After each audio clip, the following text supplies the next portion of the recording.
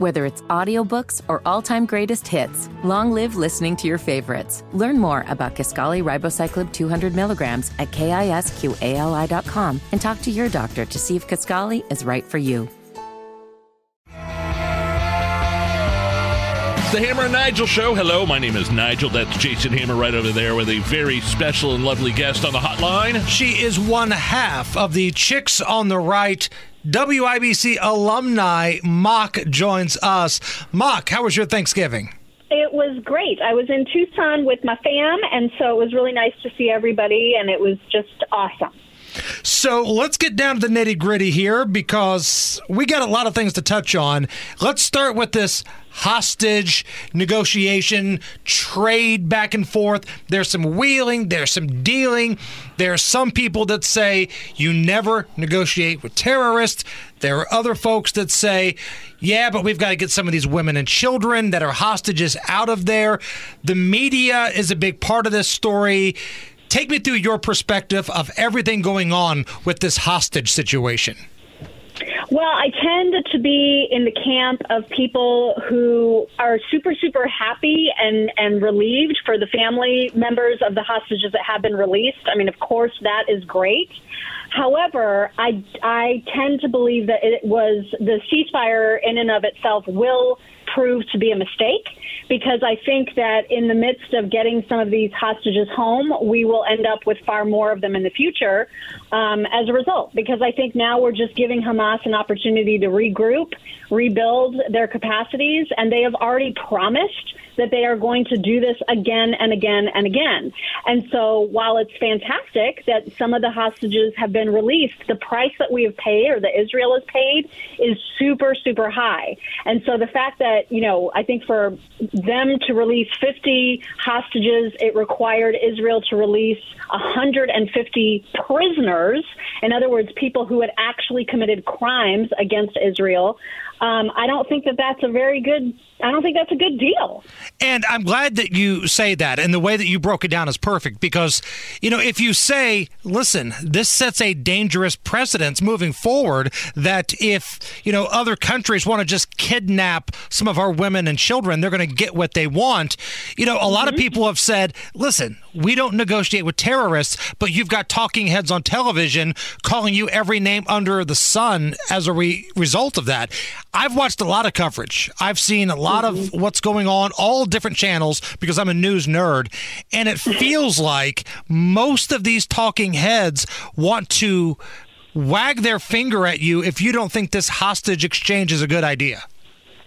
Right. And I don't understand that. I know that even former Prime Minister Naftali Bennett was interviewed by Caitlin Collins about this very thing, and he was asked multiple ways and multiple times by Caitlin, so are you saying that this wasn't a good idea? And he did everything but actually say that, because I think, you know, he's trying to be diplomatic and support the actions of the Israeli government that he is a supporter of, obviously.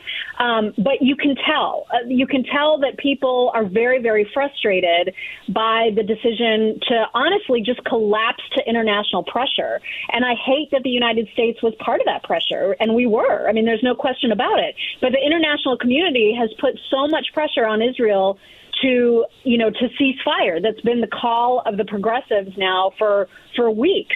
And so they've finally done it. And now, once again, I mean, October 7th was masterminded by someone that they released in a previous hostage negotiation. Uh-huh. So, I mean, this is going to happen again. Israel should have continued its attack, its assault on Hamas until every single one of those rodents was terminated. And I will say, and I'll push back on you guys just a little, I've been reading the sentiments of the Israelis, the people that live in Israel. There is pressure from them towards Netanyahu to get those hostages back. They want those hostages back. It's a small country. Everybody knows somebody who's been affected by the detainment of those hostages. I like how the media was calling them detainees and not hostages, by the way. But kidnapped hostages. Right. but there is a sentiment among the Israeli people that you need to do whatever you have to do to bring our hostages home. And that's I understand all the points about the quote-unquote ceasefire. And yes, they said they're going to do this over and over again, but Israelis also want those valuable lives back. Of course they do, and you can't blame them for that. But the question, I think, will end up being asked: at what cost? Yes. Did we release those hostages? And now, what is Israel going to face worse than they would have otherwise if they would have kept up the fight? I mean, it's it's like I couldn't be more overjoyed for the families that have been reunited. But the question will be, it will have to be asked: was the cost worth it? Are we going to now see more murders, more kidnappings because there was this ceasefire and because Hamas was able to build back up their capabilities? I don't know. I mean, I suspect, just based on history, that it's not going to come out and be a good decision in the end. Chatting with Mock from the Chicks on the Right, chicksontheright.com. So it feels like this is a question I'm probably going to be asking every single week, but another round of polling is out, shows Biden underwater, losing to Donald Trump. If Manchin jumps in with a third-party run, we're hearing that's going to hurt Joe Biden as well. You've got David Axelrod. You've got Morning Joe. All of these big voices for the political left basically begging Joe Biden to remove himself from the ticket. Do you think eventually those messages will be heard and Joe Biden will step aside? I wish I knew.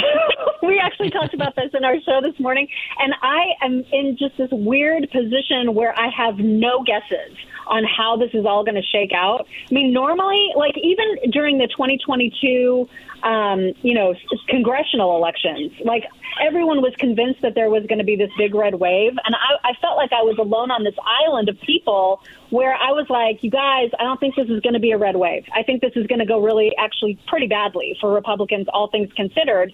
And so, and I was right about that, but this time I don't have a sense at all, because there are so many wild cards, because of Manchin, because of this no labels party, and then RFK Jr. in the mix of things. Everything is so bonkers.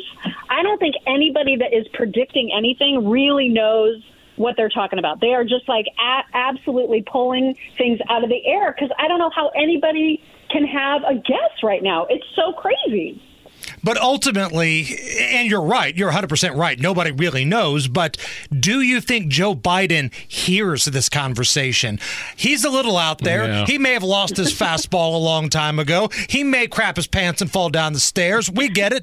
He's not all there, but he's got to see all this. He's got to hear all this. He has to, right?